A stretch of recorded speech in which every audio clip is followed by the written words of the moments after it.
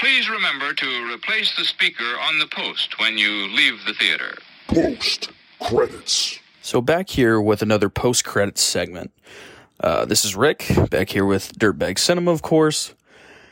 Now I'm going to try my best shot at this. I won't be nearly as eloquent or as clear with my thoughts as Steven will.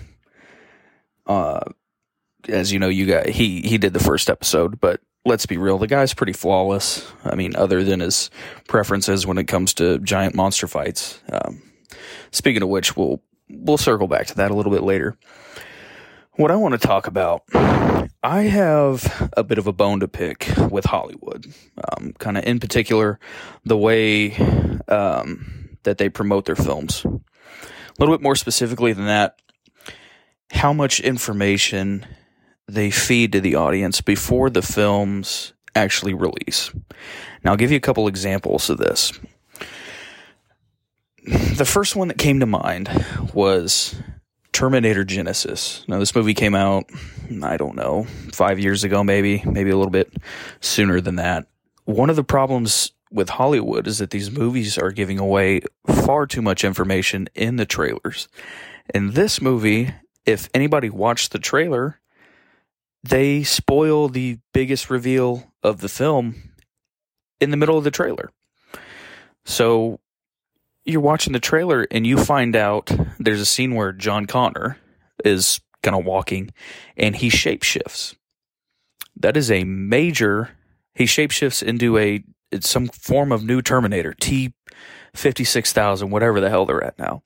That happens halfway through the film. I watched the film. That is a major plot point, a major spoiler that the movie just gave away in the trailer. I have no idea why they did that. Terminator is a pretty, that's a heavy hitter franchise. People are going to go see your film. That's not something that you need to reveal. I'll give you another example. This one probably upset me the most. Star Wars. When Rise of Skywalker was coming out, about a week, I want to say a week, maybe 2 weeks before the film came out, they dropped a teaser for when when Kylo Ren finally catches up to Palpatine. And of course he doesn't know who he doesn't know that it's Palpatine, but he's talking to a voice, and long story short, it's revealed that Palpatine created Snoke, and he put the voice of Vader in his head. Basically, it was Palpatine that was controlling, kind of manipulating Kylo Ren's thoughts. But the biggest plot point is that Snoke was created by Palpatine. That would have been a bit of a shocker, because 2 years before that film came out, we all were left, was Snoke really a nobody? Was he this person? Was he that? Again, Star Wars is a multi-billion-dollar franchise. People get excited to go see those movies. They're going to go see your film. Why are you revealing that information a week before the film comes out? It makes me want to pull my hair out. And maybe I'm part of the problem. I couldn't resist. I had to watch the clip, even though it was coming out in a week.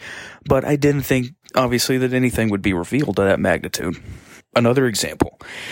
And, back to that old Steven jab. When Godzilla vs. Kong, people found out in the trailer, within hours of it coming out. These people on the internet are masterminds. They can screenshot, they can, zoom in, they got the Hubble telescopes on their computers. I don't know. They figured out the Mechagodzilla reveal, which again would have been a major plot point, a major shocker in the film. But you're giving the audience, me, you're ruining that. It's really frustrating because it doesn't have to happen. I 100% am going to go to the theater to watch a giant lizard and a giant monkey bash each other's brains in.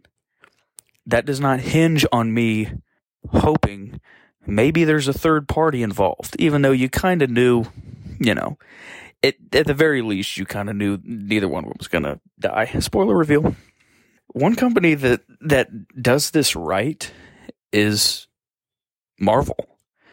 I mean, I can think of several films off the top of my head where what they do is they purposely input false, fake, doctored scenes in these trailers to subvert the audience's expectations.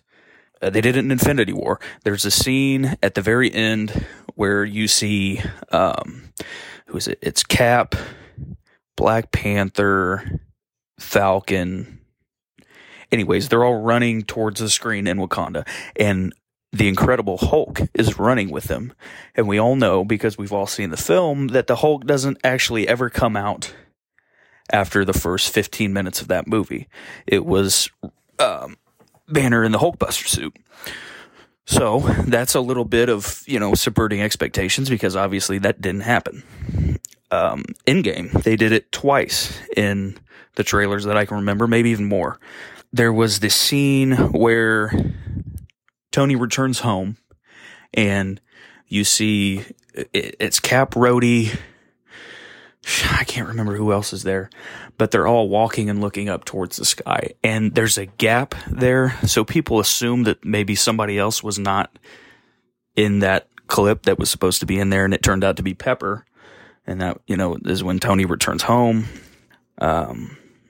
There's another scene where they're all in their time heist suits, and they're getting ready to walk towards the machine to send them to the time heist. And it's really that kind of cool, badass scene where they're getting ready to do their thing, and you can't really tell who is there because it's kind of in shadow, but they purposely leave out Tony, and they purposely leave out Fat Thor, because, of course, they don't want you to know. And let me just tell you. The look on my wife's face when Thor turns around and he's got a beer gut almost as big as mine, it was fantastic. It made me feel like I was almost on an evil plane with Chris Hemsworth for a minute, but yeah, Hollywood has to stop doing this. We're excited about your film. We're excited about the work you've done. Please stop giving us as much information as you're giving us. I get excited about these things. I want to know what these movies are about, but I don't want to be spoiled in that way. They also do it with toys. I didn't even get into that. These movies will reveal, they'll come out with toys beforehand. I mean, I don't know what else to say. Stop doing it, Hollywood. I'm sick of it. I wish I had a really ingenious finish to this, like Steven's knife. They gave this knife a point. Again, the guy's masterful at what he does. Scott too. But stop it, Hollywood. I'm sick of it.